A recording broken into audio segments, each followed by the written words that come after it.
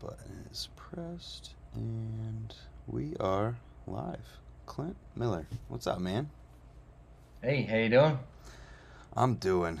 It's early for me. It's getting late for you. It's crazy because I'm on one side of the planet and you are like literally on the other side.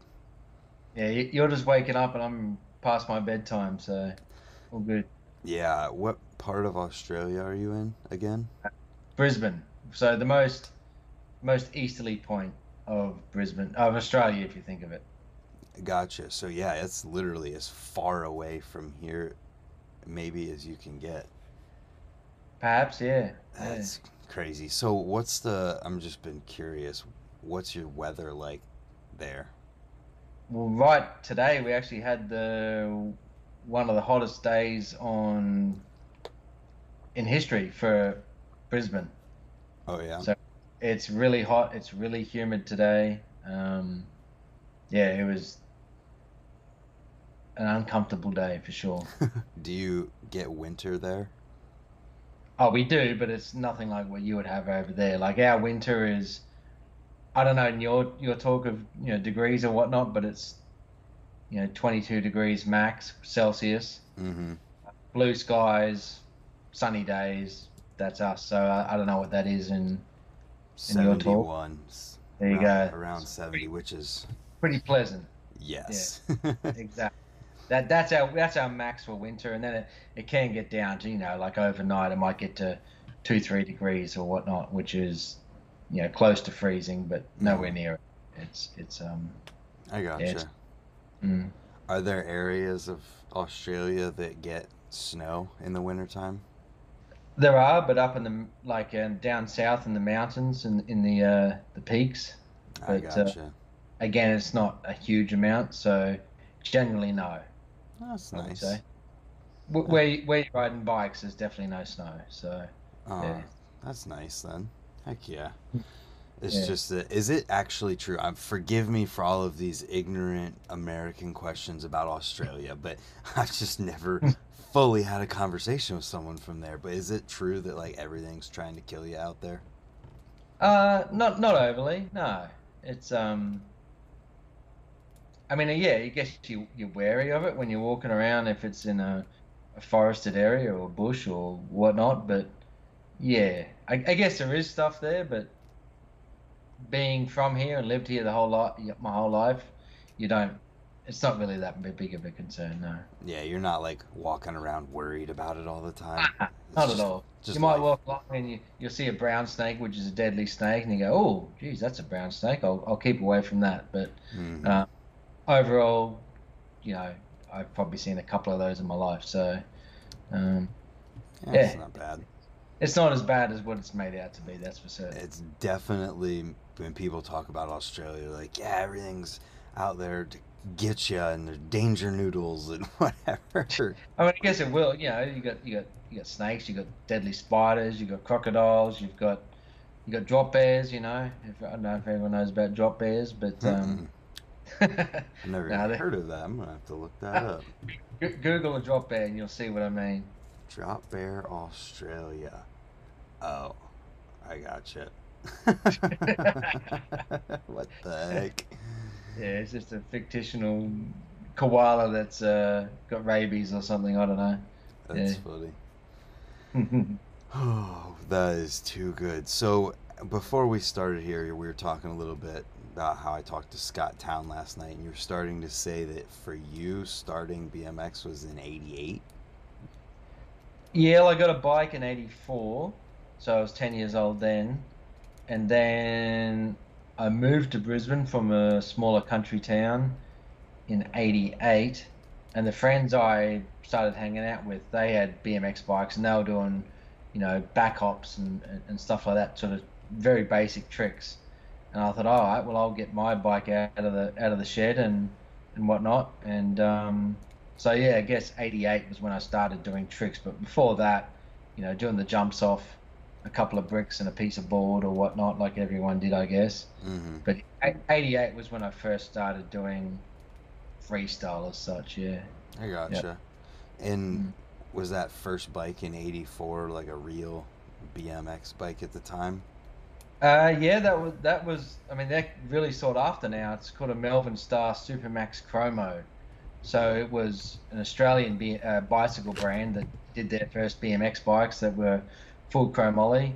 Um, yeah, that was my first bike, and then I guess my first real, well, first freestyle bike was another Australian sort of mass market brand called Repco, and that was a Repco Freestyler, and I had one of those, and um, just grew from there. I gotcha. So, when you were starting to ride, what was there to even ride out there? Was this just what you made, or was there other stuff?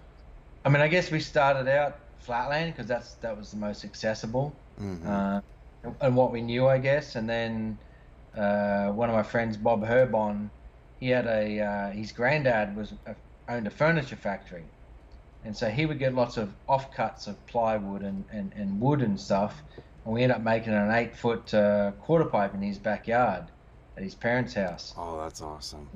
and we'd ride that, and we'd learn airs and this that, and I think we even learned 540s on that 8 foot quarter pipe on our old flatland bikes, and but back then we did everything. We were some of the my little crew, which is myself, Bob Herbon, and Michael Canfield. We were like a little sort of three riders crew at our own school, and we would do a bit of everything. So we'd ride flatland, and we'd ride dirt or whatever. We'd go ride street, and we'd ride ramp. So at that time, it was quite sort of rare to have riders that would do everything. Where most riders were either a ramp rider or a street rider or a flatlander sort of thing. But Mm-hmm. yeah. So what we got to ride was pretty much school car parks and whatnot, or the backyard ramp, really, which was all that was really around. So yeah.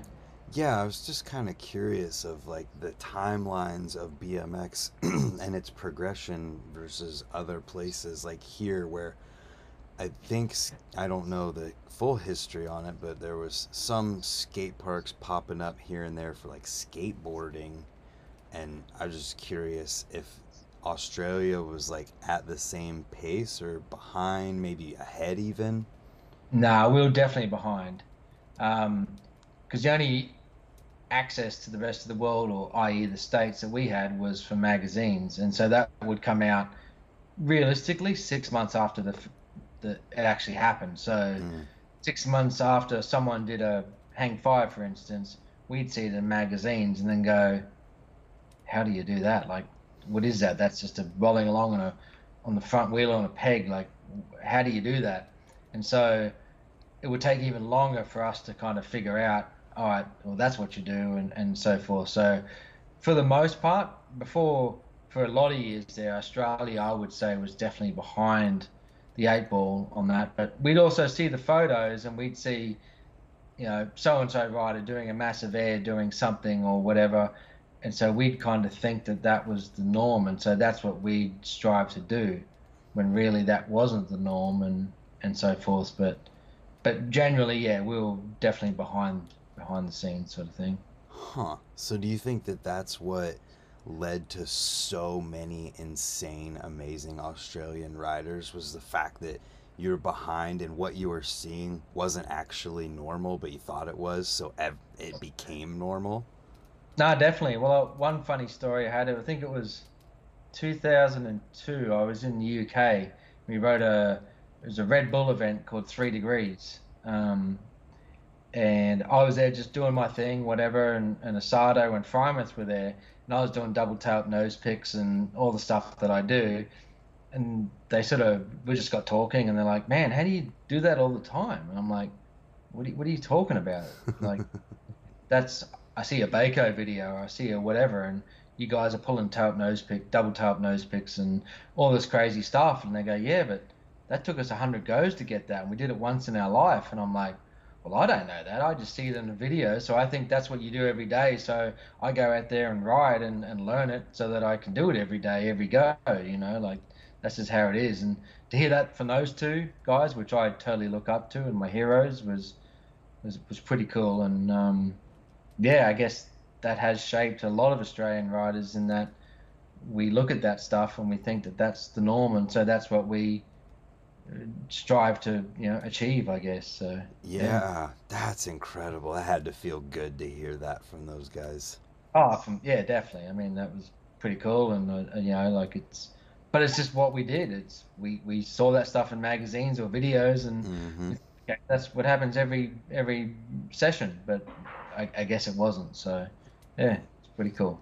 No doubt. And so, at what point, I don't know, from my perspective, they're just Australia is this place full of incredible riding and riders that there's just so many of them. It seems like every couple years there's a new guy who's popping up. Would you say like once you guys started getting videos and stuff, was it like that since then, or was there a period of time where it just seemed like it was popping off? Yeah, I guess once the internet really came about, because that's when the world was a lot more connected. Before that, it was, as I said, from magazines that were perhaps the coverage from the photos from that was 6 months prior, or Mm-hmm. maybe videos that kind of caught up a little bit. Maybe it was only 4 months by then, or whatnot. But once the internet became a thing, that's when it became started to become a lot more instantaneous. Mm-hmm. Um, and I guess for the most part, and as I said, in most of Australia, it's really good weather all year round, um, especially here up in Brisbane. And here in Brisbane, especially, like within an hour's circle drive of Brisbane, there would be at least 200 parks you could ride. Holy cow. But don't get me wrong here, out of that 200, some of them I've never even been to, or Right. I've been to once, you'd ride them and you go, yeah, I'm never going back. But there still are 200 skate parks within an hour's circle drive of the greater area of Brisbane that kids can go ride and get hooked in BMX. And I guess that's a huge talent pool, I guess, that you could call it, Mm-hmm. that why there's so many good BMX riders here in Australia is because of that accessibility to go ride and progress with it and have fun with it, coupled with good weather. Um, yeah, it just breeds good riders, and I guess sort of the Australian mentality of the lot of sports is you look at overseas as being the epitome of everything, um, and so you kind of think that Australia, well, we're never going to get to that level, but you just keep pushing to what level you want to be at, and without even knowing it, you've probably overtaken a lot what is actually happening overseas. So because we are Mm-hmm. so far away from everything, so um, Yeah, I'm just curious when you're talking about like magazines being, 6 months previous is what you're actually seeing because of the time difference in, creating the magazine. But were you guys getting stuff at the same time like we were getting it? Like, issue of a magazine comes out in May. Were you getting it in May? oh, no, definitely not. We would get it. I mean, I can't. We're talking a long time ago now, but yeah, if it did come out in May, we might see it by September. Okay. So it was definitely a long time past, and and again, it was just a still image. So you're like, okay, Mm-hmm. what's that trick there? I remember Tim Wood, um, one of the probably Australia's best, biggest vert legends ever, and the first to do backflips and all sorts of stuff here. But he would see photos of Hoffman doing a flip fakie, and it'd be 8 foot out, just whatever, but you'd just see this photo, and so Tim would think, okay, well, I've got to go do a flip fakie 8 foot out, and not understanding the consequences of laying flat bottom from doing such a thing, and the broken bones that come from it, and everything else. But yeah, we just see those still photos and think, okay, that's what we got to try to mimic, or Yep. we're going to chase, and yeah, it was definitely hard for sure. Yeah. So, did you notice, was there a certain period of time where a lot of those skate parks were kind of popping up at once, or was it just kind of gradually over time? I mean, the 80s, there was nothing around. It was old 70s concrete or whatnot. Then Mm-hmm. probably the early 90s, like you'd have a odd ramp or so that would pop up every so often. And then it wasn't until probably the late 90s where the first concrete, modern day parks were sort of popping up. And then it was really the early 2000s, I guess, when lots of parks would start popping up. And that's when you'd that's when you start to see a lot of parks around, and riding grow to what it is today, I guess. So Yeah. uh, yeah, I'd say the mid to all of the 2000s really was the time that BMX really sort of took off in Australia. Yeah. So when during that period did you start Colony? Well, I mean, I'd been riding for We the People at a I guess a pro level there for since I went to the Worlds in 2000 and traveling around and whatnot. And I guess I sort of got intertwined into the industry a bit through my local bike shop called Crosley Cycles. Um, Richard had just been the local shop. I'd hang out there all the time and just sort of getting intertwined into the interest into the industry side of things. And I've been traveling the world and riding and whatnot, and you know, all these other countries had their own brands. Obviously, America had a bunch of brands. The UK had their own brands. I mean, Spain popped up having brands. Canada had brands. Yeah. All these countries had brands. Yet Australian riders were really pushing the forefront of a lot of riding out there, but we didn't have a brand. And I was like, all right, well, I'm gonna start Colony. I'm just gonna. It did start out just to be a small parts brand on the side. Like I was gonna make some pegs and you know handlebars or whatever else. Um, with the help of like the blessing of We the People, I guess, because I was still a pro rider with them and had a signature frame and everything. And I was like, well, this is just going to be something on the side that I want to do or whatnot. But soon as it was launched, I guess it became quite apparent that it was going to be something a lot more than what I expected it to be. Yeah. Uh, and so that was 2005. And so then yeah, I guess I had to sort of up till 2007. I think we didn't have products out till then, but once it did launch, yeah, it was quite apparent that it was going to become a lot more than what it was ever set out to be, and had to move on and just go with Colony, completely. So Yeah. yeah. Did you feel like there were struggles in starting up a company in Australia? Yes and no. Um, I mean, for one, we're closer than every other country travel distance to Taiwan. So Oh, that was it's only an 8-hour flight from here, whereas for most other countries, I don't know. I guess far. from the States, it's a lot longer. Yeah, for sure. So that was a benefit in some way, but no, I mean, again, that whole outlook from looking at from here to the outside world, it seemed that starting a bike brand was a lot harder than what it, you think it's a lot harder to do. But once I sort of got into it, and I guess just the mindset that I have with BMX and so forth, it sort of came a lot easier to me just from good work ethic and all that sort of stuff. So, um, yeah, I don't think we really had any barriers and such of doing it. It was just a lot of hard work and making it happen. That's so interesting because I had no idea of what the answer to that might be, being that everything in, the heart of BMX as far as the big companies that people see a lot of exist, in a couple of places here in the US. So I thought it might be a struggle to do something somewhere else, but it's awesome to hear it wasn't as much.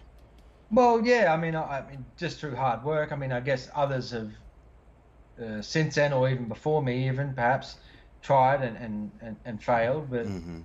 um, yeah, having the right mindset about it and the definite sort of vision of what it wants, what it needs to be, is definitely helped. And I guess off the back of my, um, you know, if you want to call it pro career, it definitely helped launch it more than anything else as well too. Um, yeah, just yeah, it definitely helped for sure. That's awesome. That's really cool to hear that. And so, at what point in doing things did you kind of have that mindset shift of, all right, it's definitely going to be more than just pegs and some parts here? That was probably would have been 2007, I think, late 2007. Yeah, it was. We There was a big comp down in Sydney, and I travelled to that. And by then we had a bunch of different stuff out, seats and all sorts of, you know, pretty much the full range, I guess. And it was going okay, but I was like, okay, whatever, it is what it is. I'm not too sure what's it's really, what we're achieving here. But I travelled to that comp and I looked around. There was hundreds of riders there at the time, and pretty much every second bike had something Colony on it. And that to me, I was just like, oh wow, we're doing something here. This is actually getting, people are into this. It's actually taking off, and that's when it really hit me. And yeah, that was really cool to see. Like even traveling around now, or going around Brisbane, or whatever, I'm driving along and look out the window and I see a kid on a Colony or Academy or Division even. Yeah, it definitely gives. It's cool to see that some kids riding around on one of your bikes or running one of your parts and stuff. And yeah, that never gets old, and I definitely appreciate it for sure. Yeah, that's got to be awesome. And I wonder too, because of how much I've heard from, comments on YouTube and stuff, just how expensive it is to buy parts from companies over here in Australia, if that also helps you guys out some too. Yeah, I mean, we have no real, I guess, price advantage. It's all still structured much the same way that we, you know, buy it from the same factories, we import it, got the same shipping costs and all that. But when around 2009, I really decided to change something about that, and definitely uh, went a bit more aggressive on pricing and realistic on pricing to make it more affordable for kids Mm-hmm. to participate in BMX. Because around about then here, scooters became a real, they started blowing up, and so they were a lot cheaper, more affordable, easy, more accessible. So I wanted to combat that and definitely tried to make BMX more of an attractive thing and more affordable thing for most kids to get into and stick with. Mm-hmm. So uh, and that's definitely changed the industry here. Whereas the other brands, overseas brands, and with their through their distributors, have definitely had to modify their structure a little bit, their pricing structure, and be a bit more realistic about it. So Yeah, yeah. that's, I don't know, it's so cool to hear that stuff. How is the BMX industry in Australia? Yeah, the last couple of years, I guess, like everywhere, we've definitely had a bit of a boom. But we all knew there was a bit of a cliff coming, and definitely gone over that cliff now. Like probably the rest of the world, it's definitely gone back to normality now. But in general, in ways of numbers of riders and stuff, I've always said from back in the early 2000s when I was traveling a fair bit, I've always said that I think Australia has the strongest scene on the planet, really, um, for amount of riders there are per head of capita for the capitals here, for the population here in Australia.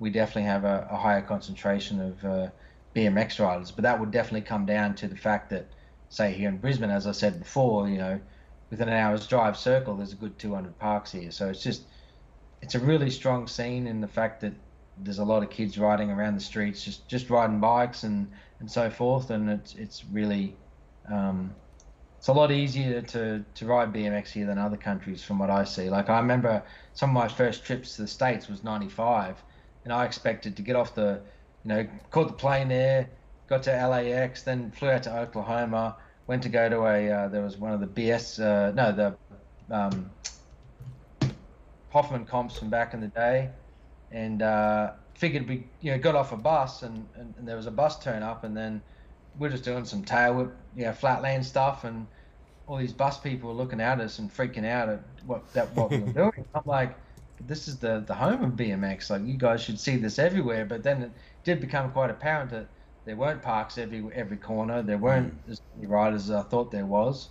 Um, yeah, so I think Australia has a very strong riding scene. I would definitely agree that there's less factors taking people away from BMX, in that, just in my own personal experience with friends and people around here, that because we have winter, there's a lot of people who just won't go to an indoor skate park because they're not into BMX that far. To So, go, yeah, yeah, as yeah, soon as winter hits, you're just done riding for 4 or yeah. 5 months, or an indoor skate park closes, and there's so many people around that scene that just end up completely quitting. And yeah, so I definitely could see how being nice weather, and because there's nice weather, you can always ride outside, and having so many skate parks would make a lot less people quit just out of that alone. Oh, definitely. I mean, that's it. Just what you're describing now. I'm thinking about that now. Like, if I couldn't ride for 4 to 5 months of the year, yeah, I don't even want to think what would be the outcome of that. So, Yeah. yeah, having the ability to ride all year round because of good weather, the abundance of parks, um, yeah, it really does breed a good BMX scene here in this country. Yeah, it totally makes sense. Yeah, that's why I drive to Ray's twice a week, an hour to get there, you know? Yeah, yeah. So, another thing that I'm curious about is if you feel like, because you're, I don't want to say isolated, but Australia is so far away from the Oh, industry we have here or in the yeah. UK or whatever, do you feel like there's major differences in BMX between here and there? I mean, I guess there would be. I guess probably Australia's from the outsiders looking in, it's probably more perceived as a very park orientated country, I guess. Um, Yeah, I guess I maybe could see that. maybe that's changing. It has changed in recent years. Um, like Lewis Mills and stuff doing as great as he does Hmm. and all that. You know, so forth. But I guess it is probably perceived as more of a park orientated country. But I guess it is really because that is the most accessible. But there's also thriving dirt scenes here, street scenes, um, you know all kinds of riding. So it's not just park riding. That's the big thing here, sort of thing. So. Yeah. Um, Yeah, I guess that's sort of a misconception of Australian writing that there really is strong writing styles from all parts of it here, not just, what you might see on X Games or anything else. So, Yeah, I mean, you just compare the main people that we see right now in Lewis Mills, Boyd Hilder, and Logan Martin, and they all are so different. completely different writers. Yeah, that's right. So I think that tells you right there that there is a very varied writing genre, and abilities here in Australia for sure. Not Oh yeah. definitely can't be pigeonholed. Yeah, yeah, Yeah, that's awesome. I just love learning about, like, there's a totally separate culture, subculture of BMX down there that exists. It's still the same thing. It's still the same BMX. yeah. And a lot of people might think it BMX is quite serious here, but it's definitely probably there's factions of it that are very serious and whatnot, Hmm. and on a professional level. But there's the majority of it is all about having fun, um, and just riding your bike, and really that would be 95% of it here, sort of thing. So. Yeah, um, and yeah. doing Colony, I'm sure you're conscious of the fact that everybody, or not everybody, but a lot of people ride a lot of different stuff there. So are you trying to make stuff that's suited for all the different things? Oh, definitely. I mean, I've always wanted Colony to be a brand that's very diverse, um, from the products to the riders. I mean, team riders over the years and everything, and current. I mean, we have guys that are amazing park riders, guys that have been great dirt riders, vert riders, flatlanders, um, mini ramp riders, whatever it is. And then the products, we have a wide variety of products that would suit almost every style of rider out there too. So, um, and I've always wanted it to be a very diverse brand. I didn't want it to be a pigeonholed brand as just a park brand or it's just a street brand or it's a dirt brand or it's a whatever brand. It's something that it's freestyle. It's Yeah. doing all sorts of stuff and having fun doing so. A So BMX company. yeah, that's it, pretty much. Not just a whatever company. All styles of BMX. I'm all for. Yeah. I I've don't. I've, I've come from a flatland background that rode mini ramps, that rode dirt, that rode vert ramps, that rode street, and all that, and I continue to do so as much as I can these days. Yeah. And real quick here before he might jump out of here, Brad asked if you'll be at the Off the Couch Jam at Pizzy Park tomorrow. If it's not 1,000,000,000 degrees tomorrow, then yes, I'll be there. Okay. There we go. And then also early 2000s said, did Han shoot first? Yeah, he definitely did. There we go. Uh, that's great. So I've been curious this whole time, and I don't want to forget this question. What is your first memory of Logan Martin? Um, would have been just riding Bean Lee. He would have been around. I think one of the first times I remember. I mean, I might be wrong here, but uh, going over to our friend's house, Mark Schneider, and learning flares on his makeshift resi ramp in the backyard. So, but yeah, that and just yeah, being that kid that was riding Bean Lee, just um, never really stood out as anything crazy, but was just always there riding. That's sort of what I remember. So, yeah. That's cool. So was it apparent from a certain point that there was something different about that guy? Uh, not overly. I mean, he just kept doing what he wanted to do and pursuing it, and next thing you know, he just come out of almost kind of nowhere, but not really. I mean, he'd always been around, Mm-hmm. so yeah, he was just that guy that just decided that this is what I want to do, and I'm going to do it the best, and there he is. So, He's doing it right now. oh yeah, definitely, no denying that. I was just kind of curious because it does feel like sometimes that there's those people who they've been around forever, but then they break through this barrier and then all of the sudden just blow up in their riding and get crazy what seems like Yeah, overnight. that's pretty much Logan, but yeah, it definitely wasn't overnight. He's definitely put in the hard yards Right. and everything. So it may appear like that, but yeah, it definitely wasn't. Yeah, he's always been around. Yeah, you don't get that good in a week. No, definitely not. Definitely not. Yeah.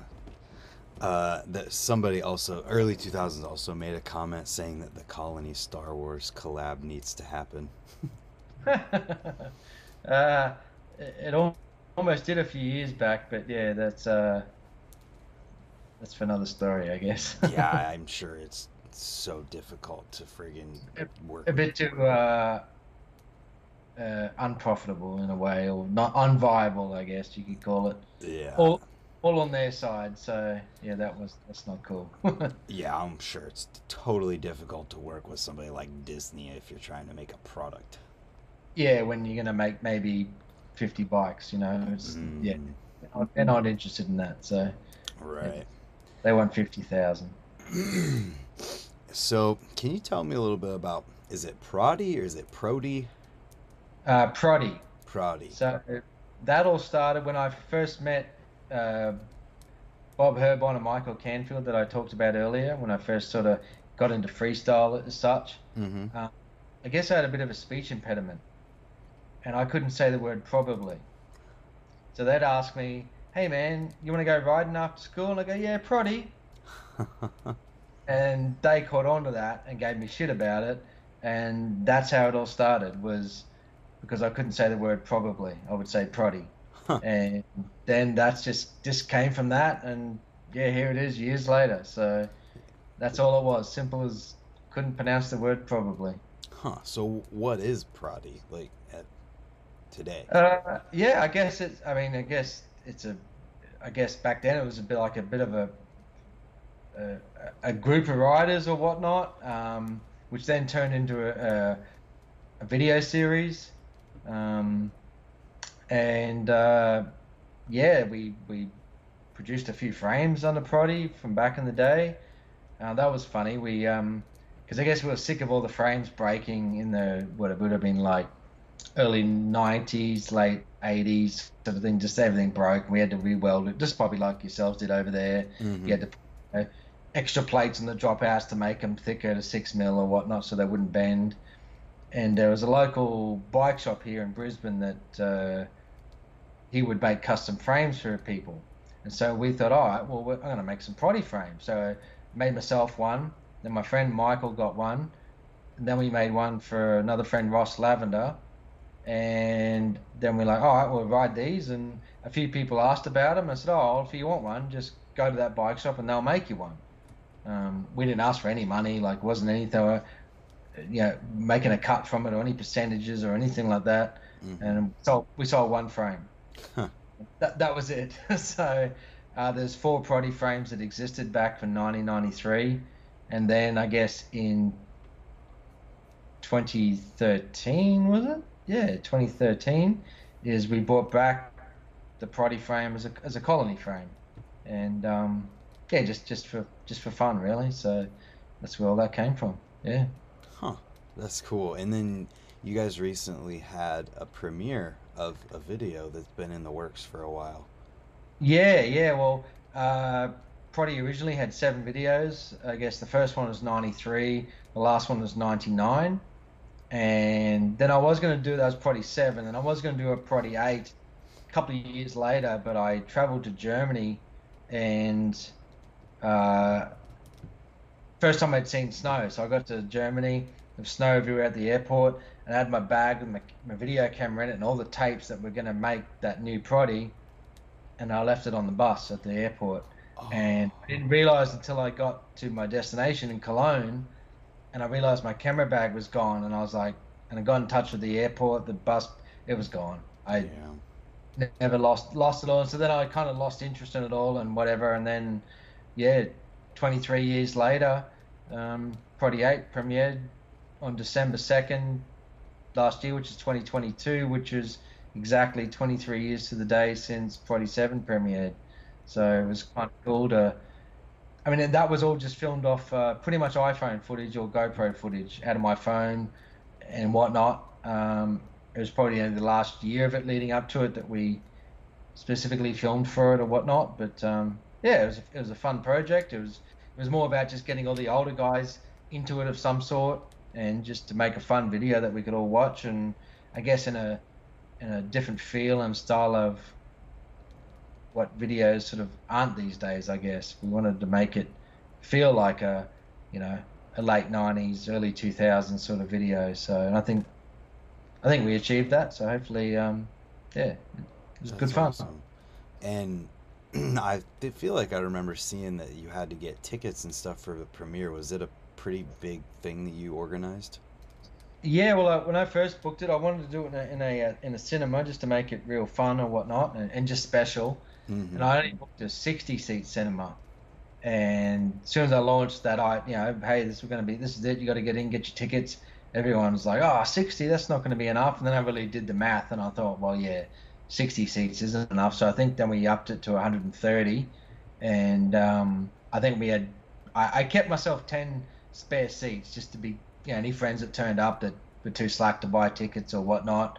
But yeah, we sold the place out, and it was a great night, and yeah, definitely was a good fun time. That's So yeah, amazing.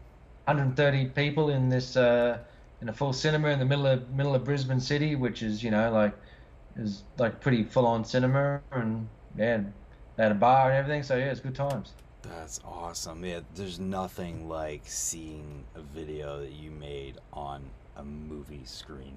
It's Oh, definitely, it was cool, yeah. and the cinema were awesome in the fact of catering for us and all that.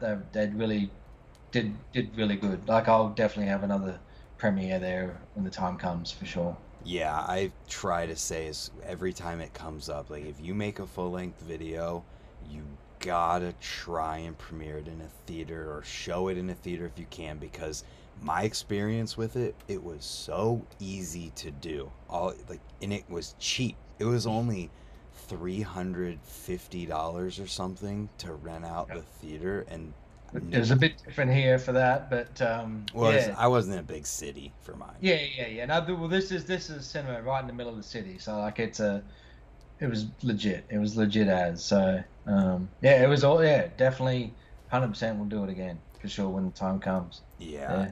and anybody else out there, you definitely got to explore the options of it, because Oh, sure. it was just so easy. And like, I had the lady email me and she's like, well, we need to see some of the project just to give it approval, and I'm like, it's not even done yet, whatever. She's like, oh, I'd only need a couple minutes. So I only sent, like one section of this video that's 40 minutes long, and immediately got a reply, oh yeah, this is great, this is going to be good. And that was it. It was so easy to do.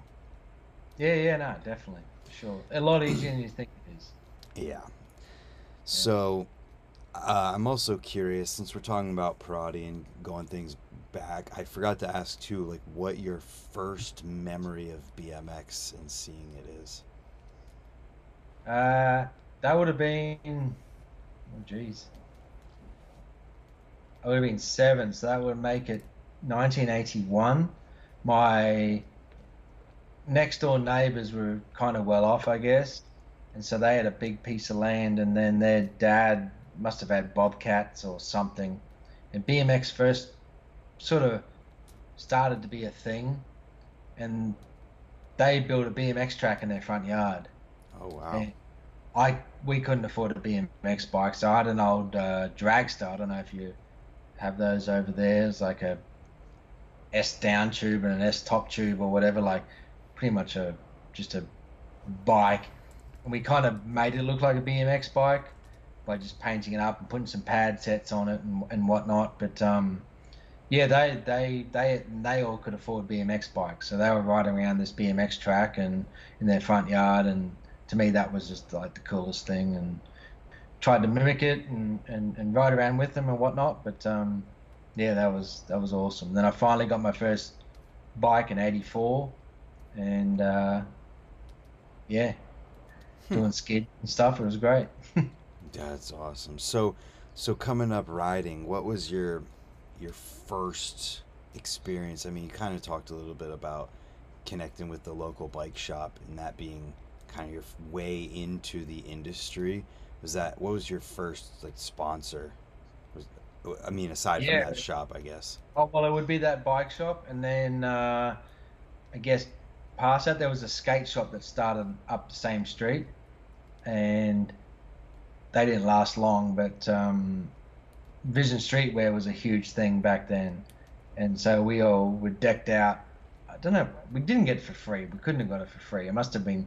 We must have just paid, you know, half price or some sort of discount, or I can't Mm-hmm. remember. But yeah, we were head to toe Vision Streetwear Mondo pants, Vision Streetwear shirts, Vision Streetwear berets, the whole thing. Like it Yeah. was all yeah, all like that. So yeah, I guess that was my next real, well, sort of first sponsor, I guess. Um, yeah. So What yeah, about that BMX company? uh, that would. I'm gonna think of this now.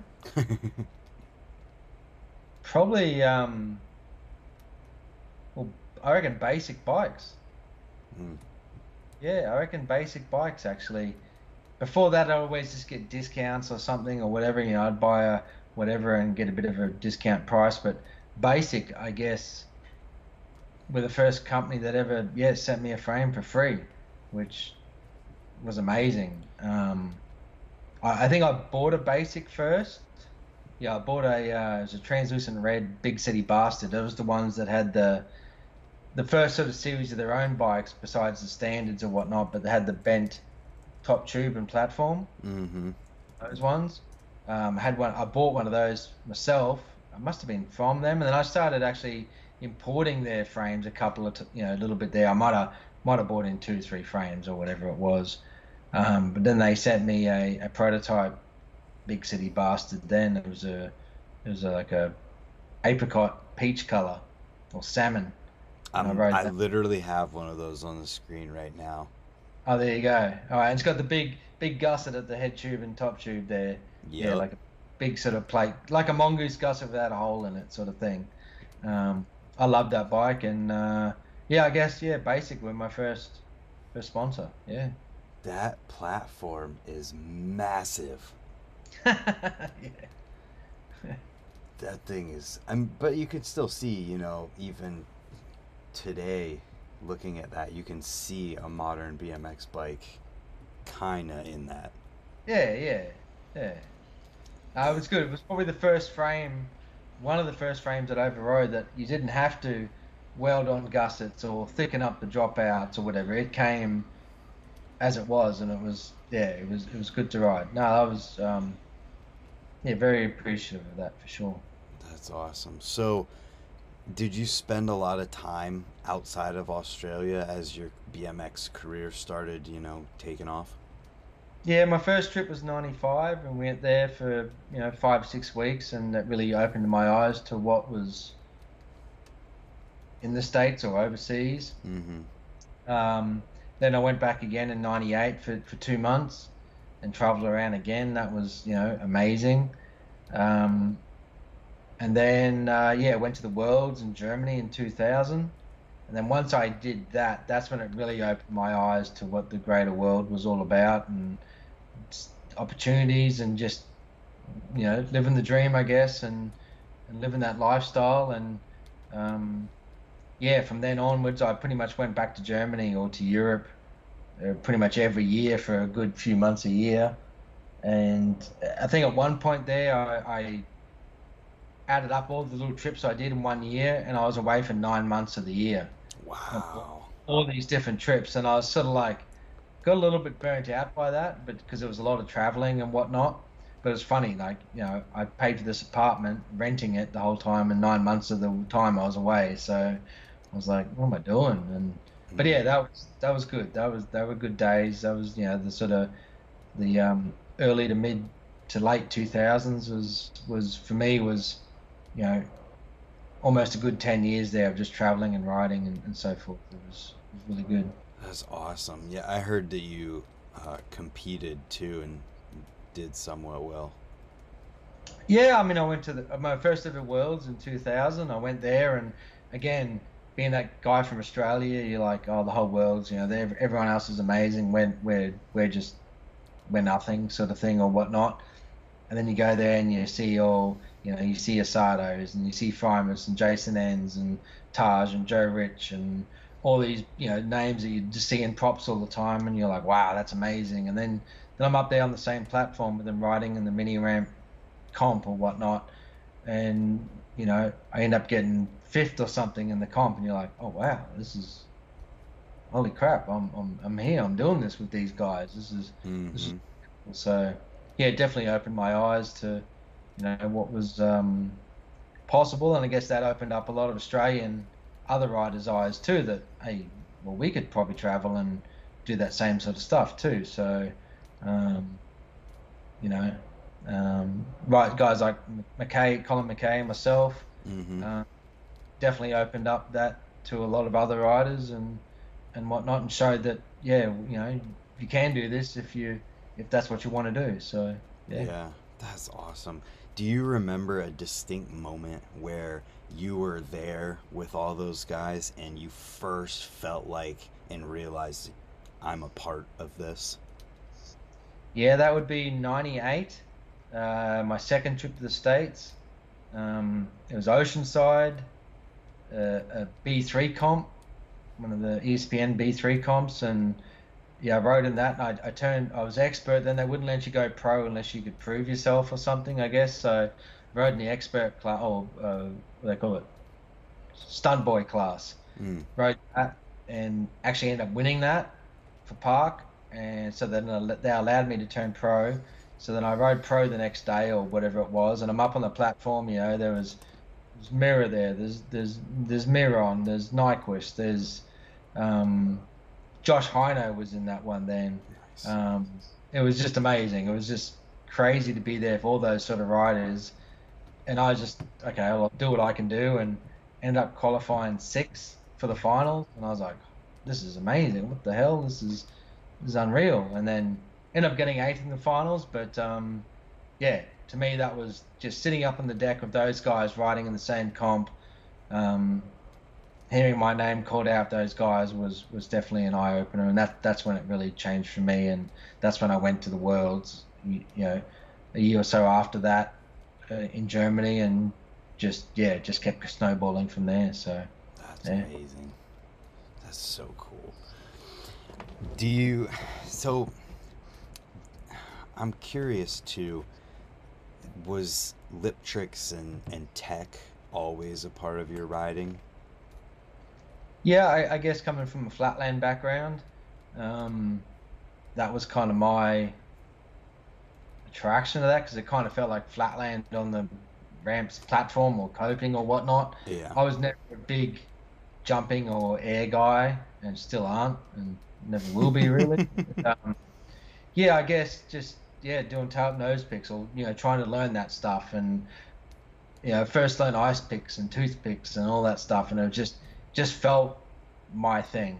Um, you know, yeah, I wasn't all about, I never have and never will do backflips and all that stuff, but yeah, that was just my thing, and it just gelled with me really well and felt my sort of forte.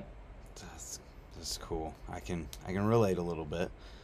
Yeah, it's yeah, that's just what I like doing, and um, yeah, not going to be stopping anytime soon. So Heck no. Seeing your videos, man, it's so awesome. The stuff you're just killing it. thank you. Just trying, just doing just having fun with it. So yeah, Yeah. thank. And that ramp setup that you have is incredible. Like that setup is just, I mean, everything you could want to ride is there. Yeah, pretty much. I mean, I guess riding here, I was just riding the parks and stuff, and then like I guess sort of touched on it earlier. The scooter scene got real big here, and you go to a park, and there'd be just a bunch of scooter kids everywhere or whatnot, and it just get pretty crazy to try to get a good session in. And I'd been contemplating building my own backyard ramp for a bit there, and then I was just like, you know what, I'm doing this. And so I rung Tim Wood, who was sort of the only person I really knew that did that stuff at that time. And I think it must have been about August or something, and said, "Look, man, if we can do this, if I can get a ramp built by Christmas, let's do it." And he said, "Yeah, we can do that." And bang, we just worked my guts off and basically had a ramp built, finished it New Year's Eve, and had a session on New Year's Eve, and just had a barbecue afterwards, and it was just awesome. And ever since then, we since then moved house, and I rebuilt the same mini ramp but made it a full length spine. It was only half sort of spine then, with a platform next to it. Then we made it full length, and I was like, "Oh, this is going to be awesome. That's amazing." It's like, you know, it's 25, it's 30% more ramp sort of thing. So it's going to be great.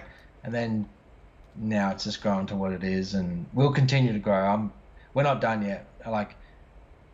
I get bored sometimes and go, "Oh, I want to ride this ramp, or I want to ride that ramp," and so we'll just make it. I've got lots of ideas yet, so there's going to be a lot more to come yet.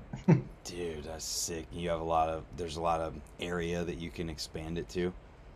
Oh, definitely, yeah, for sure. No, we're not held back by the area that we got to build on. It's just more so the time, effort, and I guess money to build it. So I do want to do. I've been talking about it for quite a while now, but I do want to do some special sort of invite-only events in the backyard.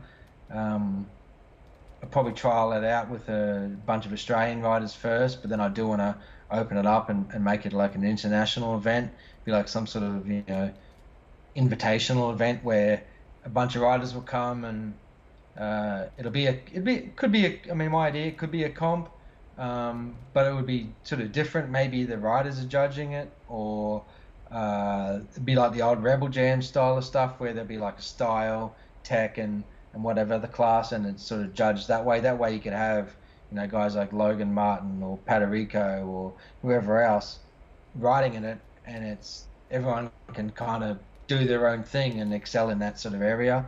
So some sort of invitational event like that I want to do, and film it all, make a proper video out of it, sort of thing, and whatnot. So yeah, hopefully you do something like that for later this year. So That yeah, sounds amazing. That would be yeah. so good. I'm kind of curious to hear more about your idea of how you judge something like that, because that's definitely something I've thought a lot about, in like how to make things even more fair, so that people like Patrico and Logan and Boyd and Can any write. other. Oh, that's right, and that's why I think if you have it split up into different categories, so you have like just for argument's sake, like the old Rebel Jams used to have, I think they used to have style, technical, and or difficulty or something, and whatever use of course or whatever. I don't know. You'd have to think of those sort of things. But then I thought of another way. Then do that, but then have because there's always like after the fact of a comp, so and so should have won that or so and so should have won this, and I think if you have the riders judge each other on um, it's all a private ballot or judging Mm-hmm. or I think that would hopefully result in a pretty fair thing. Like, you know, everyone would be stoked on so and so doing something and whatnot. And who else is better to know than what's actually being done is good as the riders themselves. So that's kind of my idea. Whether it'll go that way, I don't know. I talked to Dave Dillywad about it, and he's like, "Oh, what? You're doing us out of a job?" Just joking. Yeah, it was pretty funny because like he's an Olympic judge these days. So Mm-hmm. um, yeah, but yeah, we'll see. I don't know. Who knows? But I do want to do some sort of event, and I want to make it different and fun and as fair as it can be for all styles of riders that would come to it. So, but being it is in my own private backyard, it definitely will be an invite only sort of a Yeah. smaller event. Maybe each rider might have a +1 or something that they could bring. But again, it's my private place, so I don't want 1,000 people here or whatnot. But You're yeah, right. we'll see what happens. Yeah, Yeah, yeah, man. I hope that I can ride that ramp one day. yeah.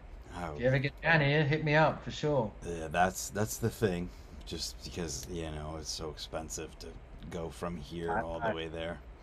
definitely. Well, it was really cool. Like late last year, they had a fees event here on the Gold Coast, and Mm-hmm. so had all the international, those riders here, and it was great having the German team and the European teams over, the US team of Nyquist and all that, and Darden and so forth. It was really cool having all those guys over and showing them the backyard and riding it and seeing the kangaroos and everything. And I mentioned to them my idea of doing this event, and they're all for it. So it'll the international one might end up being, if that event happens again December next year or this year. So it might be either before it or after it, probably before it. Um, just as a fun thing for all those guys to come along to too. And but yeah, I definitely want to do a couple of these events for sure.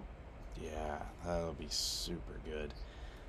I'm curious to hear about your local riding scene too. I feel like you got a lot of good guys who'll come out and ride your ramp with you. Oh, definitely. It's yeah, no, it's a really really good little scene. I mean, I guess the kind of thing with it is just sort of having the guys over that I want to ride with or whatnot. So, but yeah, it's a really good scene. Pretty much every weekend, I'm pretty much a weekend warrior these days. Mm. So busy with everything else, but I'm fine with that. But no, it's a really good scene, and outside of it's not just my backyard too. There's definitely a strong scene within Brisbane of the amount of riders that are here, the amount of parks that we've got. And just just a good times. Yeah. Yeah, what's it like watching Rico ride in real life? That guy just is something else. Yeah, no, that's something special for sure. Like it's funny, I kind of live my life through him in a way, whereas there'll be a trick that I've always wanted to do or would love to see, and I'll just throw it at him, and yeah, 2 days later he's pulled it. So Yeah, he's he's definitely got the skills, and most important thing, just a good person to hang around with, and yeah, I got a lot of time for him for sure. yeah, that guy. Those three to nose jams, it's just Yeah. wild, and he'll do it in the middle of a run, and it's just like mind Well, blowing. again, I guess that comes down to the whole Australian perspective on riding is that, yeah, we see those videos where guys are doing stuff it looks like they're doing it every time, but in reality, they've taken maybe X amount of goes to do that. But Mm-hmm. it's a lot of riders here in Australia just like, oh, well, that's what you've got to do. And so, yeah, we do become, I guess, quite dialed in that way. But yeah, Pat's definitely got a unique style about him. And yeah, it's always fun to watch. Yeah. Who else you got riding with you on the regular? Yeah, I mean, besides team riders, I guess you got Dylan Radford, who works at the Village Skate Park. He comes out, I guess, during COVID, um, when the government here, you could only have two people over at your house during that peak of that, and so you can only have two visitors. So for however it worked out, it was Pat and Dylan that would always come over, and we'd be riding the ramp, while the rest of the country you weren't allowed to go outside your postcode basically, and True. I kind of felt guilty about that, but just just by chance we ended up having a I had a backyard set up Mm. prior to all that, so we got to ride it and whatnot. But yeah, there's yeah, I mean, I guess Dylan comes around a lot. Put me on the spot here. I can't think of everyone now, but That's um, okay. yeah, it's a good scene. It's a good scene. Yeah, Good. That's good to hear. What's your current bike setup? yeah. Well, it's a Colony, obviously, Yeah, but I'm just curious which parts you go with. yeah, I mean, forks and mounts, brake mounts, front and back brakes, obviously, gyro, Mm. full pegs, cassette. I used to run Free Coaster way back in the day with my flatland days, but then Free Coasters back then, which was just a Sun Tour Not the 36 best. steel thing, three-head axle. Once you start doing ice picks, it didn't last that long. So then I switched to cassettes, which were then a 14 mil, and they just came out. But yeah, I run cassette these days. I can't handle the free coaster stuff. And I don't really roll backwards much. So Mm-hmm. um, yeah, just I guess somewhat light, but I'm not a light guy. Everything's just straight out of the box Colony stuff that I ride. So, but it Yeah. ends up being quite a light bike for a bike with full pegs and front brakes, front and back brakes, gyro and all that. Um, yeah, it does me well. Yeah. Which frame? Well, I ride my own little frame. I used to ride the Proddy, Mm-hmm. and then I rode that for a good 8 years, just because I loved the nostalgia of looking down to the platform and Yeah. whatnot. And then I guess riding it for 8 years, I was like, oh, you know what? I just want to go back to a non-platform bike for a little bit. So I'm basically got Taiwan to make me four frames, which same geometry and everything as a Proddy, but just no platform. So it's kind Oh. of kind of mimics my old We the People Miller Lite in a way. Mm. So um, I've kind of dubbed it the Miller Not So Light because I'm not that light these days. So That's funny. um, yeah, no, a bit of fun. It's just yeah, it's basically a Proddy with no platform. So I gotcha. probably a 14-inch or 13.9 back end, 75.2 head tube, 20.6 top tube. Hmm. So pretty run of the mill. That's Um, interesting to hear you riding what would be considered a long rear end by today's standards and doing a lot of tech. yeah, I guess it's just what I'm used to. I like tried jumping on some of our other frames, say a Sweet Tooth or whatnot, which is not crazy short by any means. It's a 13.4, I think they are, no, 13.25 or whatever it is. Mm-hmm. But to me, that just feels crazy short. Like, yeah, just like what I've ridden all these years, I guess. And It's it's working. not, yeah, if it's not broken, man, don't fix it. So, I it's, totally feel that. yeah. I'm the same way, man. I'm like, I want this geometry because I'm used to it. It's right in the middle. It's generic. I can go to the trails. I can ride a skate park. It doesn't matter. It all feels good. Exactly. That's it. So, yeah, why? There's no need to change it. If it works well, then just stick doing what you're doing. Right. What have you changed your crank length over the years at all? Or are you riding normal? No, 170s. Always ran 170s back in the day too when I started running profile cranks way back. Mm-hmm. I figured get to 170s because you'd always get profiles and they'd bend. They just sort of seed into that particular spot and they just bend. So I figured if I get 170s, maybe they won't bend as much. Oh yeah. little bit less leverage. Yep. That was all it was about. It wasn't about anything else. And yeah, just I don't know, stuck with that 170s. Yeah, I did try. I don't know if I had 165s on my bike or I rode someone's bike that had 165s on it, but it felt crazy short and real hard to pedal to me. And I just, you wouldn't think 5 mil would do it, but it really does. It makes a bit of difference. So yeah, 170s is where I'm at. I gotcha.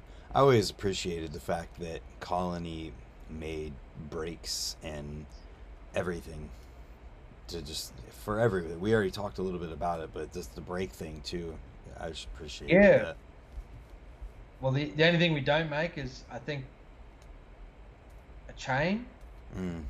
and, funnily enough, a front brake cable. So probably should fix that. But no, everything else we do, and we'll be one of the till I'm not involved. I don't know when that ever will be, but as long as I'm in charge, there'll always be forks of brake mounts. That's for certain. So Heck yeah. we're probably one of the few that really do make them, and we'll always continue to do so. So Yeah, it feels like it's just the biggest names are the ones that are doing it still. yeah, there's yeah. I mean, it is a very small market for that stuff. Like, don't Yep. get me wrong, we make them, and I'll have a boxes of them sitting there, and it's pretty much me that's using them. So, but yeah, you do sell a few here and there. So yeah. Yeah. But- So I'm also curious, who are you stoked on right now in BMX? We could talk about Colony Riders, but first, outside of Colony Riders. Oh, now you put me on the spot. Just a couple of random people who come to mind. Billy Woodfin. Billy's sick. Yeah, just seeing his stuff, like, that's just unbelievable tech stuff, which is my kind of style, front brakes, all that, like, Mhm. and tough, over tooth, all that kind of stuff that I wish I could do. Yeah, I mean, yeah, Mark Webb, his tech abilities and whatnot, which is just Mm-hmm. untouchable. Yeah, it's I'll throw Tom Justice's name out there just because. exactly. Nah, definitely. Nah, definitely. Yeah, Tom's can do all the tech stuff. Then he'll throw together a run in a park that's just fluid and just very stylish, big tricks, tech mixed in. Just yeah. And you won't know what's regular and opposite in that Nah. run. Exactly. Yeah. No. Definitely. Definitely Tom. Yes, for sure. Yeah. Scott told me to ask you about the Clint uniform. Yeah. Yeah. That's tan Dickies. And usually a white T-shirt, which is probably with my dog on it, the white Hardy shirt that I always wear. So Yeah. every birthday edit, put the uniform on, which is tan pants and the white shirt, and yeah, that's just what I don't know. Yeah. I just Yeah. he brought Dickies that up. Yeah. He brought it up and I was just like, what? The Clint uniform. And then I thought about it for a second. I was like, oh, wait a minute. He's wearing the tan pants all the Tan time. pants. What's funny? This is probably going back 10 years now. Went to Taiwan once for a Taipei trade show to meet up then with a distributor from, I think it was from Korea, and I rocked up. I had the tan pants on just by chance, Yeah. and Clint, that's you. Yes, we recognize you from the pants. And I'm like, no way. That was pretty is funny. That is super funny. It's pretty funny. I totally glossed over the fact that I said we could talk about Colony Riders. I know you're stoked on all of them. You recently added Steve Woodward, and Yep. dang it, there was one more, and I can't. Joey. Joe, duh. Yes. Two Well, people Steve- that make sense. Nah, definitely. Well, Steve rode for us way back in the day, actually, Mm-hmm. and he sort of felt like he needed to step back from that side of BMX for a few years there, and always been a favourite. of watching, watching him ride and whatnot. And then I just hit him up one day, and I was like, man, what would you think of ever, you know, you seem to be riding a lot more these days, so let's, you want to ride a Colony again? And he was, over the moon by it. And I was stoked that he was stoked to do it. And yeah, that sort of just happened from there. And then yeah, Joey, same thing. Just started seeing some videos of him popping up from doing his crazy spins that he does and everything like that. And I think I saw that he left his then current sponsor or whatnot, and thought, well, now we've got Steve, let's get Joey, and yeah, it just happened, and haven't had a chance to meet him yet as such, face to face, but that will happen in due course, and yeah, stoked on it for sure. And Paddy Gross, they're up in Portland, known him since 2000 when I first went to Germany, and yeah, just lifelong friends of Paddy, and him repping Colony over there for the States too. Just feels right, and Anthony Napolitan in the States as well. Yeah, it's a small crew, but it just feels good. It's what we're about, and yeah, it's a solid crew, that is for sure. Yeah, definitely. And it's about being good riders, but more so about being good people is what I want to be associated with. So I want to be able to think that I could, sit in a van with someone for a week and go on a road trip and not want to kill them. So yeah, that's part of it. Yeah, definitely. Yeah, I was gonna ask you about Paddy because he's ridden for Colony and been associated for a long time. I just assumed you guys have been lifelong friends. Yeah, I mean, we first met, as I said, in 2000, and then when I was going back to Germany all that time, I lived in Germany for 2001, and just hanging out a lot, and yeah, I guess it was just natural progression for him to, eventually ride for Colony, and it's like most of the guys, I like to think it feels more like a friendship and whatnot than just some sort of just sponsorship or whatnot. So it's more of it's what we're about. Yeah, and I've told a lot of people this. I'm convinced that Paddy might be the nicest person that I know. Yeah, he's definitely a good-natured person. That's for certain. Absolutely. I mean, I met him in 2015 or 2016.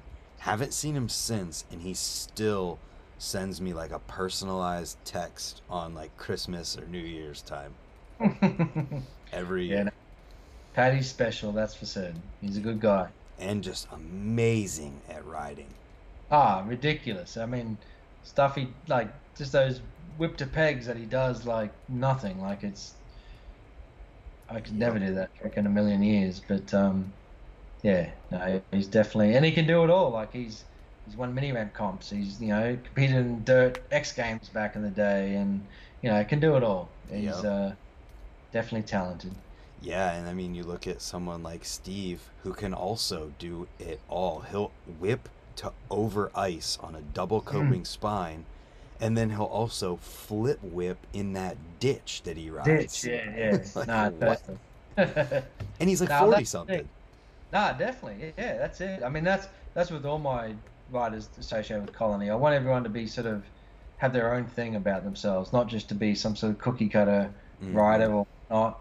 I want everyone to just have their own style, and I totally welcome that. Like, I don't think any two guys on the team really ride in a similar way. So yeah, and you just added, I have it, Dean Florian. Yes, I was gonna bring that up. Dean Florian. I haven't yet watched the video, but it looks like it's on your ramp, and yeah. Yeah, that was filmed just 2 afternoons. I think it was, just 2 afternoons in the backyard. Like, said, all right, let's make hit him up. Said, hey, let's, you want to ride for Colony? And he was really stoked on that. And so we thought, oh, let's make a quick little welcome video. And yeah, he filmed that with ease. And Dean's a good guy. We'd spoken a fair bit on Instagram for a couple of years there. He was going to come out here just before COVID started, or around when sort of COVID started. And I said, yeah, you're going to have to wait. They don't let people in the country right now. So took a couple of years, and then October just last year gone, he finally got out here, and he's on a working holiday for 12 months, and got to hang out and ride with him a fair bit. And yeah, he's a good guy. So definitely a welcome addition to the family for Yeah, sure. that's awesome. Who else you got? You got Pat. Yeah, Jaden Fuller, J Dog. Oh, that guy's rad too. Yeah, I mean again, it's all different styles. So Jaden's probably about as far away from my riding style as you can get, but Mm-hmm. what he does it really well. Riding bowls and all that. Then you got Zachariah Dangerfield, just like an Another out. amazing rider. Yeah, just crazy tech stuff, hang five stuff, hang Yes. five stall, no stall stuff. Then you've got guys like actually Jack Kelly from back in the day, Mm, street rider. He's just started riding again at a bit of a pretty high level, nice. getting straight back into it. Yeah, there's Simon O'Brien, flatland legend. Kyo in Japan, again, one of the best flatlanders in the world right now. Flatlander of the year, 2 years in a row. Yeah, exactly. So, a very varied team, styles of riders, style of products is what I'm all about, and not wanting, just doing it all really is what I want to try to do. So, Being BMX. exactly. Yeah, not limiting ourselves. Mm. Yeah. Are there any up and coming riders in Australia, not necessarily for Colony, but just in general that you see kind of going somewhere? Well, again, I'll be biased there, but yeah, little Kobe Clayton. Mm. He's from Brisbane here as well. And little Raf as well from Brisbane. Both Colony riders. Raf's like 7, I think. Mm. Kobe's 11 now. But yeah, doing amazing stuff. Like they're really, they're going to be riders to watch in the years ahead for sure. I'll have to check them out. I haven't heard of them yet. No, definitely. Yeah, little Raf and Kobe. Yeah, really good riders for their age. Even surpassing a lot of riders that are older than them, sort of thing. But it's just really good to see, and different styles too. Like Raf's loves to go big or jump any jump out there, and Kobe's just getting real technical with his park riding and so forth. So Nice. yeah, it's good to see. Then I had the opportunity to see another. He's like mini Logan Martin. That's the only way I know to describe him. I can't remember his name. He rides for Hyper as well. He was here in the U.S. For a contest or something. I can't remember his name. But he's doing the flare whip crazy stuff, and he's only 12 or 13. Yeah, I mean, there's a lot of those riders here. So again, just goes back to the whole fact that there's 200 parks within an hour's drive here. It's definitely flourished a lot of those Yeah. younger, and they'll come out. Yeah, there's heaps of them. Yeah, definitely. Yeah. And That's a strong thing.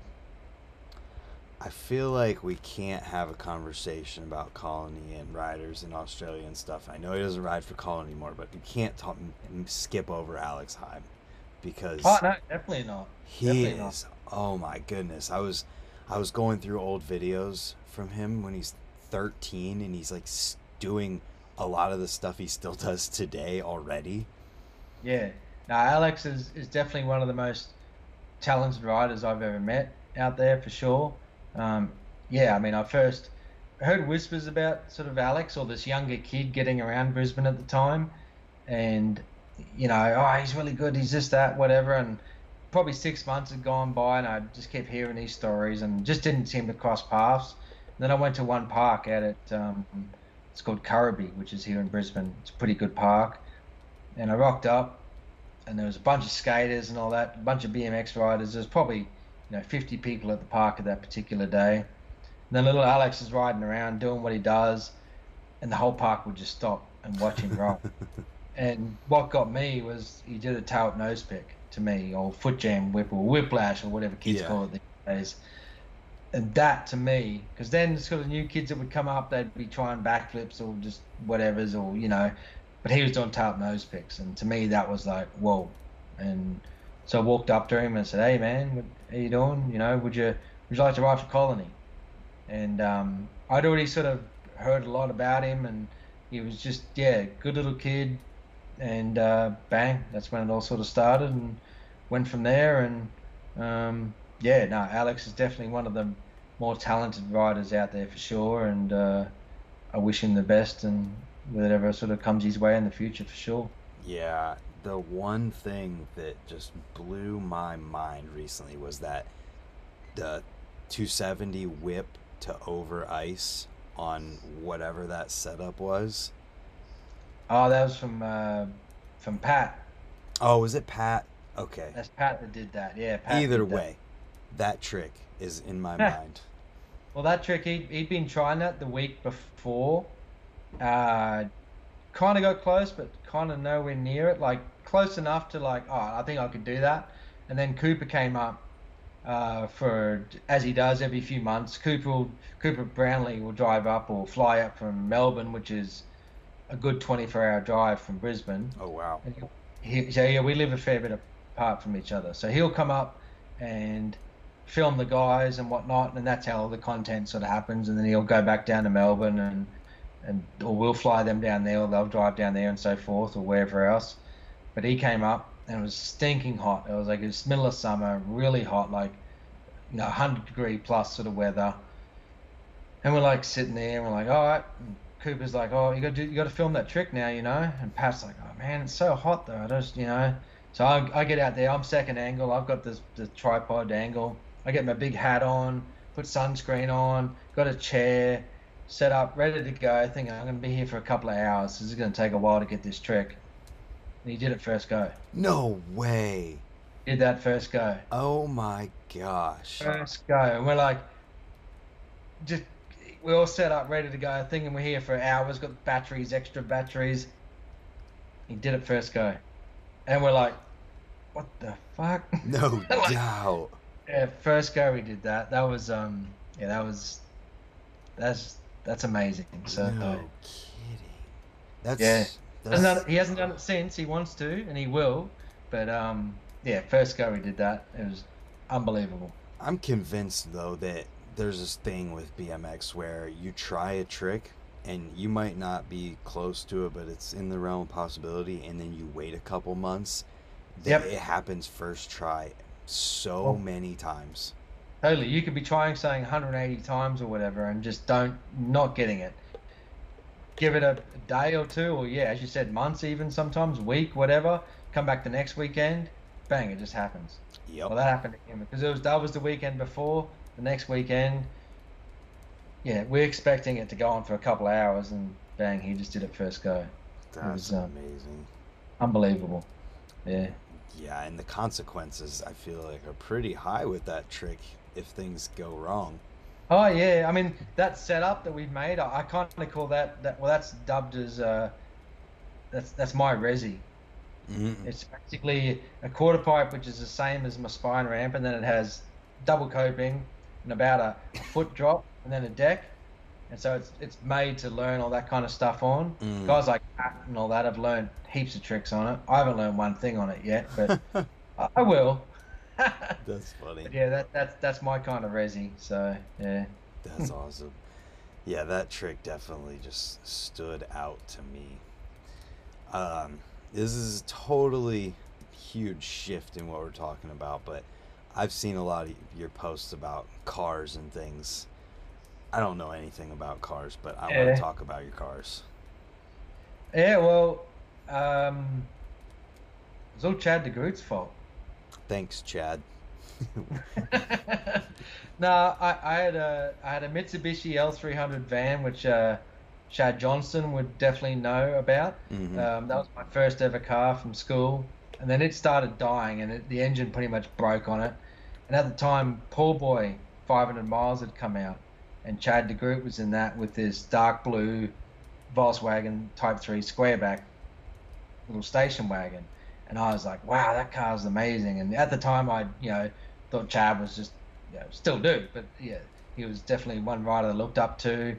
Translucent red standard and all that stuff.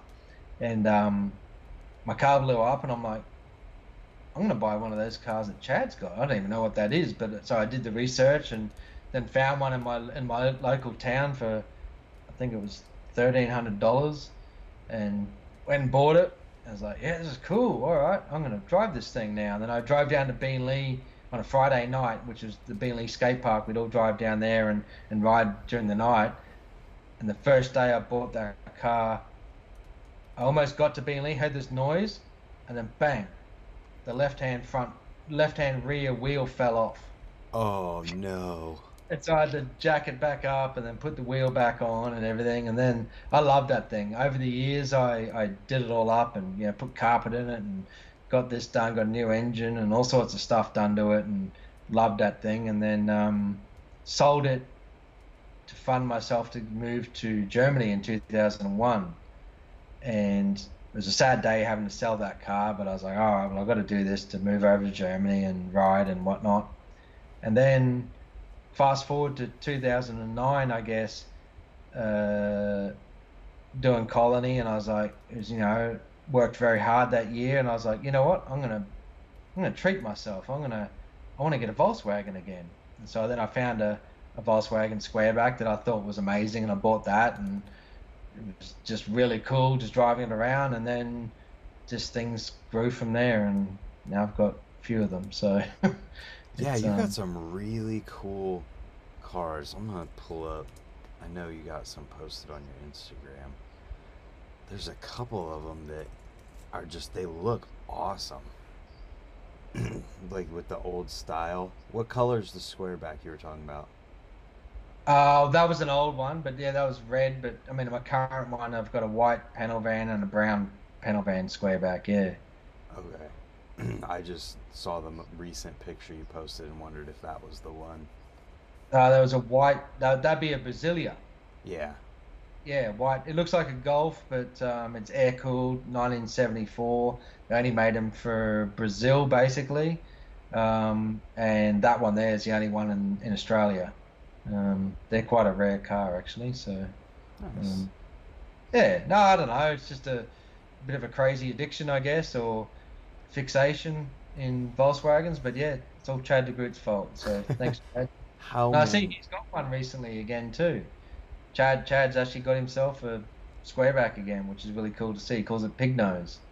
Nice. DW Pig Nose, or something. He's used Instagram with it, or something. So, yeah. How many of these did you have to import yourself?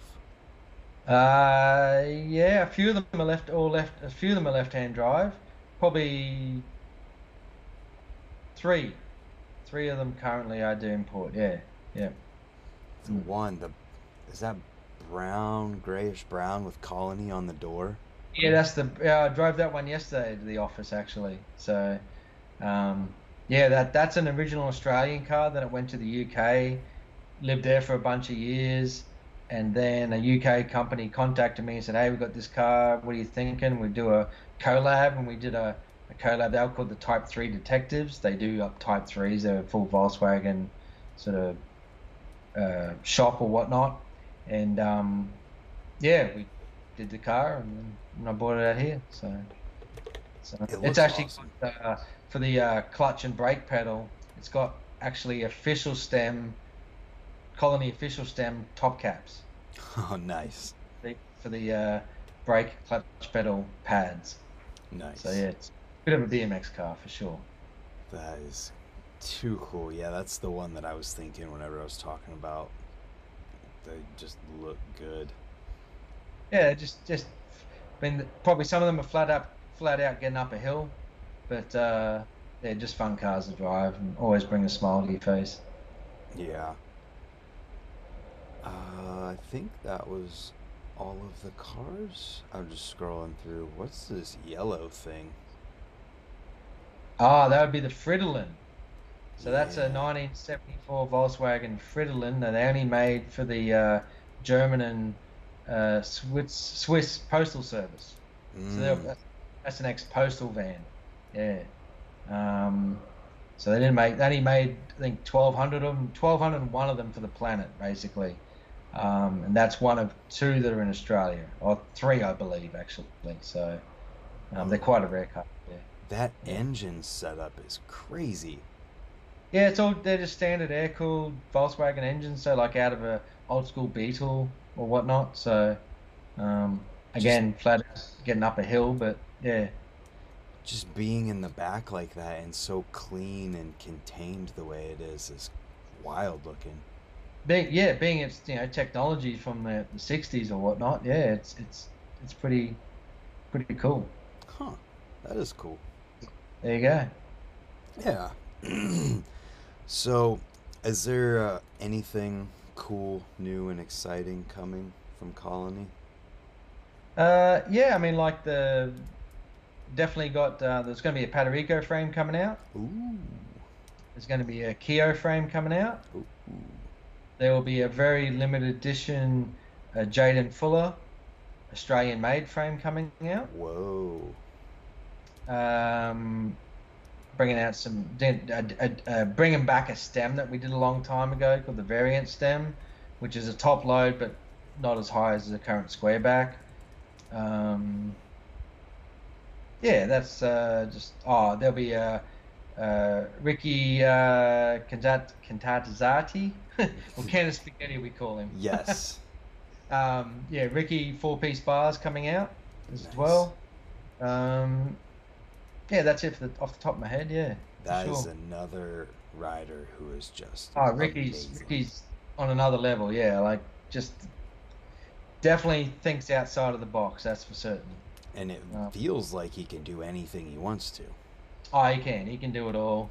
I mean, I guess you probably saw that video that he did like probably 12 months ago now with his little lizard in it and all that stuff. Like it's just the imagination and the thought processes from him is completely different to anyone else, which again just fits what we're all about, trying to just ride for fun and do different stuff, do what you want to do, not Mm. be pigeonholed or anything.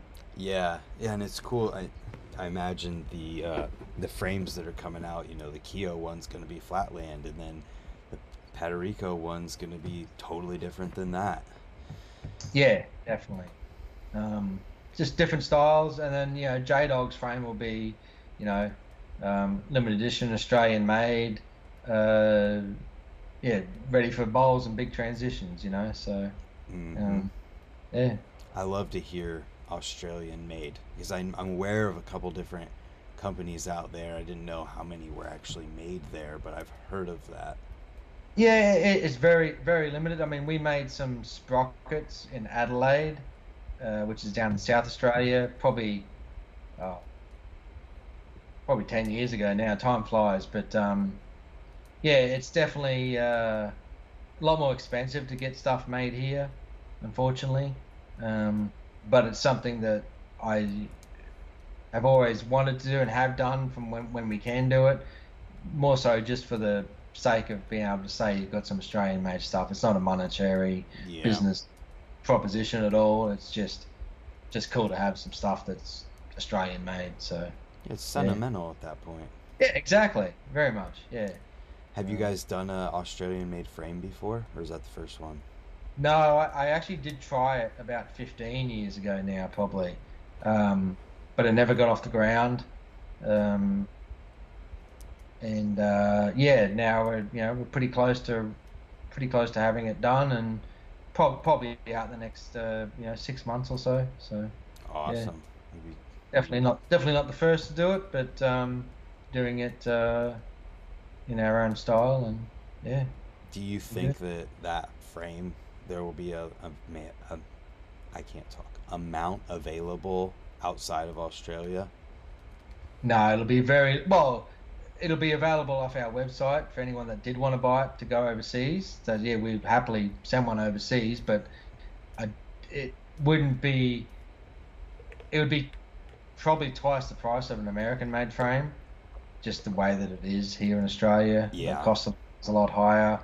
Cost of doing business is a lot higher. So it's probably not something that many people would want to buy Hmm. overseas. But yeah, it's just more so going to be very limited, just a fun project to do and have Jaden a part of it. So I'm sure that there's somebody over here who's gonna buy one and have oh it Yeah, hopefully. Yeah, definitely. It'd be Yeah, great to see. For sure. That'd be awesome to see.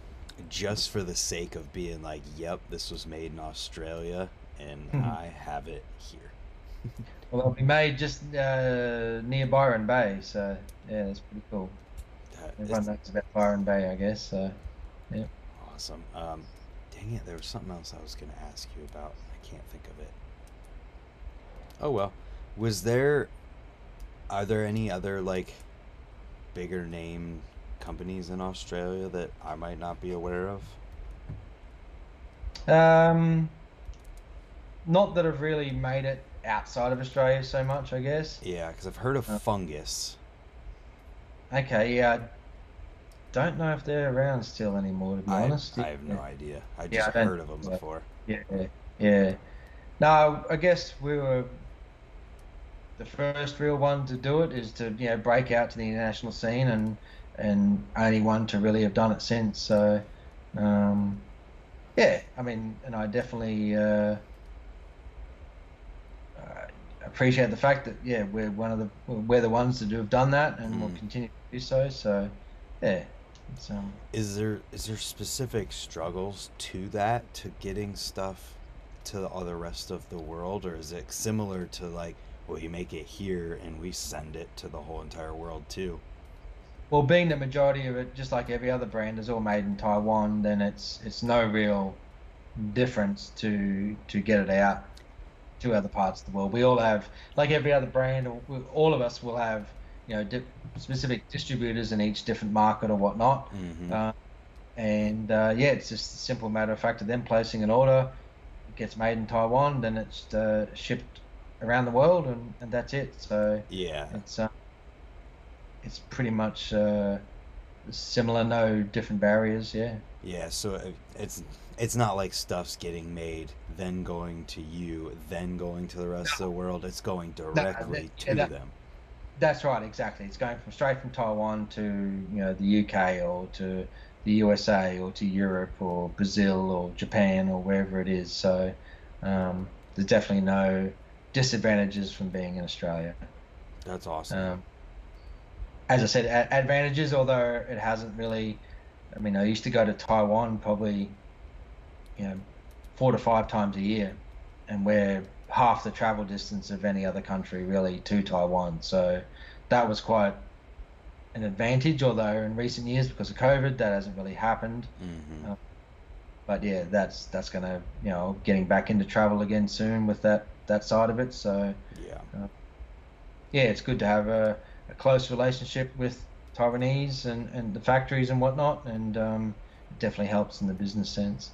Yeah, and this isn't totally related, but I was just wondering too, like, have you noticed any kind of a shift or any growth in BMX since the Olympics, with being that Logan is from Australia and he won the Olympics?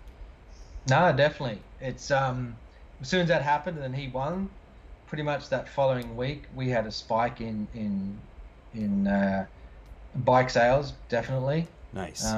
Just from a lot of shops that wouldn't even probably know how to spell the word BMX. All of a sudden we're calling up going, "Hey, yeah, we want to get some BMX bikes in stock." And they did not care about BMX one bit before, but as soon as that happened, then bang, they're stocking BMX bikes, which again is going to help grow BMX in general. Mm-hmm. Uh, you know, uh, in the greater sense, a lot of people might not, what's the word, sort of, might not appeal to them, that kind of style of riding, or the Olympic sort of movement or whatnot, but everyone's going to benefit from that in regards to having more parks to ride, more opportunities out there and stuff like that. So Yeah. um, it's definitely a good thing. Yeah, for sure. I'm right there with you on that one. And I've always used the examples of people like Edwin, who saw BMX X Games and then went on to be Edwin. Yeah, definitely. There's always going to be It's people like that. Oh, of course, definitely. Um, and if that's not your cup of tea or whatnot, Olympic style riding or whatnot, doesn't mean you don't have to. You're not forced to do it. You can do your own style of riding or whatnot, but it's you're still going to, everyone's going to benefit from it being exposed to that greater audience and so forth, and governments around the world being interested and throwing resources at things like BMX. So Mm. it's a good thing, especially if it's managed right, which, you know, yeah.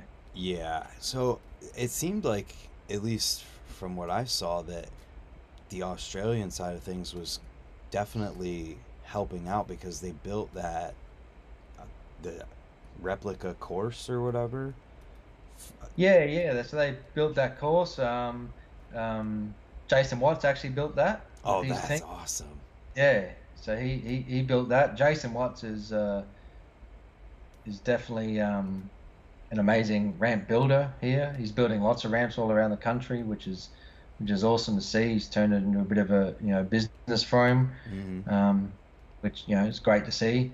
And yeah, he got paid to build that park, and I guess it definitely helped Logan to, not that he probably needed it anyway, but it definitely made it even easier for him to do what he's doing for sure. Yeah. Do you does it feel like the government and whatever the local government it is like supportive of skate parks and stuff?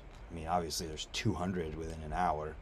Yeah, there's definitely where we are. There's probably like 4 or 5 different local governments. Some of those are definitely more open to parks, where others are less so open, and the ones that are a little bit less are a bit more conservative in what they build. Whereas a lot of them might be a lot lower, like not as tall sort of ramps or whatnot, so they're Mm. not as great, obviously. But for the general part, yeah, definitely. Some of the councils, yeah, are very much open to building great stuff, and definitely have been doing so, and will continue to build more. Like, we're getting new parks here all the time. A lot of them, I can't keep up with them now. There's so many new ones getting built all the time that I haven't even gone and ridden some of them yet. So, um, That's yes, I mean, that's really cool. spoiled for choice. No doubt. And then the fact that you have a ramp literally at your house that is exactly what you want it to be, that makes it hard to leave too. Yeah, to be honest, I pretty much don't ride anywhere else but there, to be honest. So Why would you? it's just, yeah, it's just good. Like, just amongst the trees and kangaroos, and having just the friends you want to ride with over, and the fact that it's 100 meters from the house. So yeah, it's good. It's free to ride that. You don't have Yeah, to drive. true. That's it. Eat your Exactly. own food. You don't have to worry about what you're gonna figure out for or get home for dinner or anything That's like it. that. Have a swim before, have a ride, and have a couple of beers afterwards in the shed. It's good. Yeah. You mentioned kangaroos. Are they Yeah, just everywhere? not overly, but I mean, where we are, there are a few, and I've actually been feeding them over the last probably 5 years now, putting Mm. little pellets, what they give at Australia Zoo, which is Steve Irwin's Yeah. zoo. The same sort of pellets. I've been putting those out, and so now little gangs of kangaroos have been coming and going. Little babies would be popping out head out of their pouches and whatnot, seeing me doing it, and then they become little teenagers, and they see me, and they're not scared of me now, so they come up quite close, and hopefully in another couple of generations I'll be able to hand feed them and pat them, which would be pretty cool. But yeah, we've probably, any one day, depending on the day, you could have a dozen kangaroos hanging out morning and evening, waiting to get fed now. So Huh. starting to cost me a little bit in kangaroo pellets, but it's worth it. It's a good therapy when you come home from a day at the office and there's 12 kangaroos hanging out waiting to get fed. It's pretty Yeah. cool. It feels like kangaroos there are like deer where I'm at. Yeah, probably. Yeah, exactly. So it's like, but I still get a kick out of seeing them. I love seeing it every morning and evening. So, Oh but yeah, yeah. yeah. Not to mention they deliver our mail every day too. So, uh, That's funny.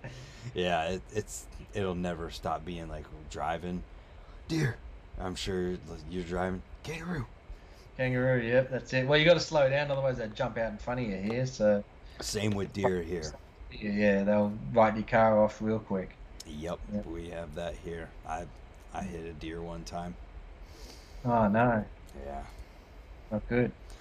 it's common here. I mean, it happens every Yeah. day. Oh damn. Yeah. Whew.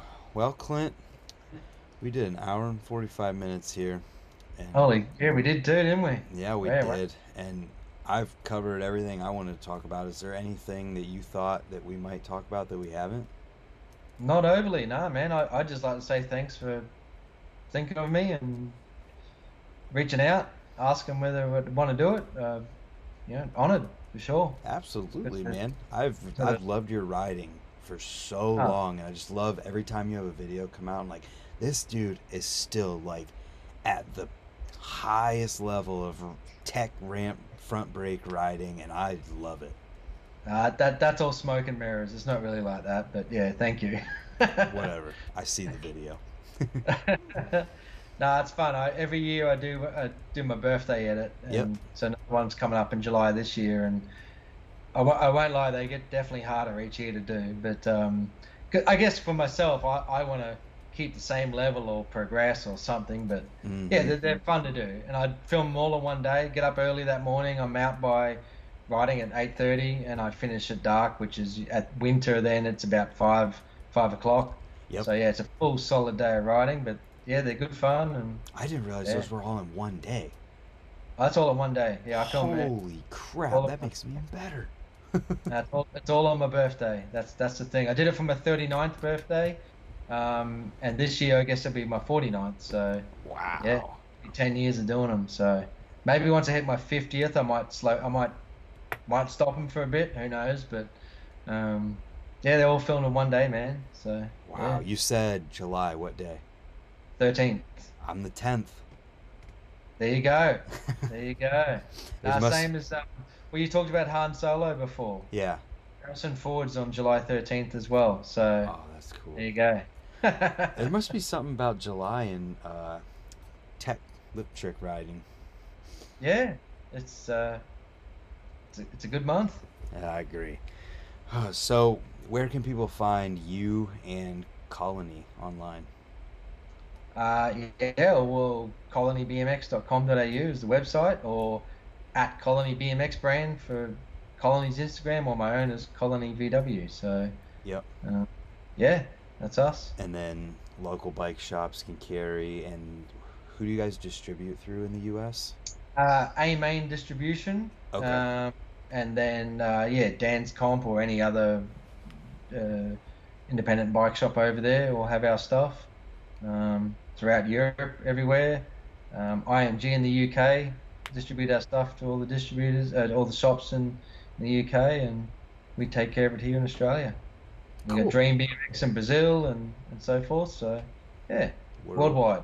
I was literally saying worldwide when you said that. That's There funny. you go. Yeah. Well, man, I appreciate your time. I'm gonna get off here and take a quick little nap before my news in a couple hours. No worries. Cool. Yeah. Thank you. Thanks for reaching out, and it's been a pleasure. Yeah, man. So have a good day, everyone, and we will see you at 10 for the news.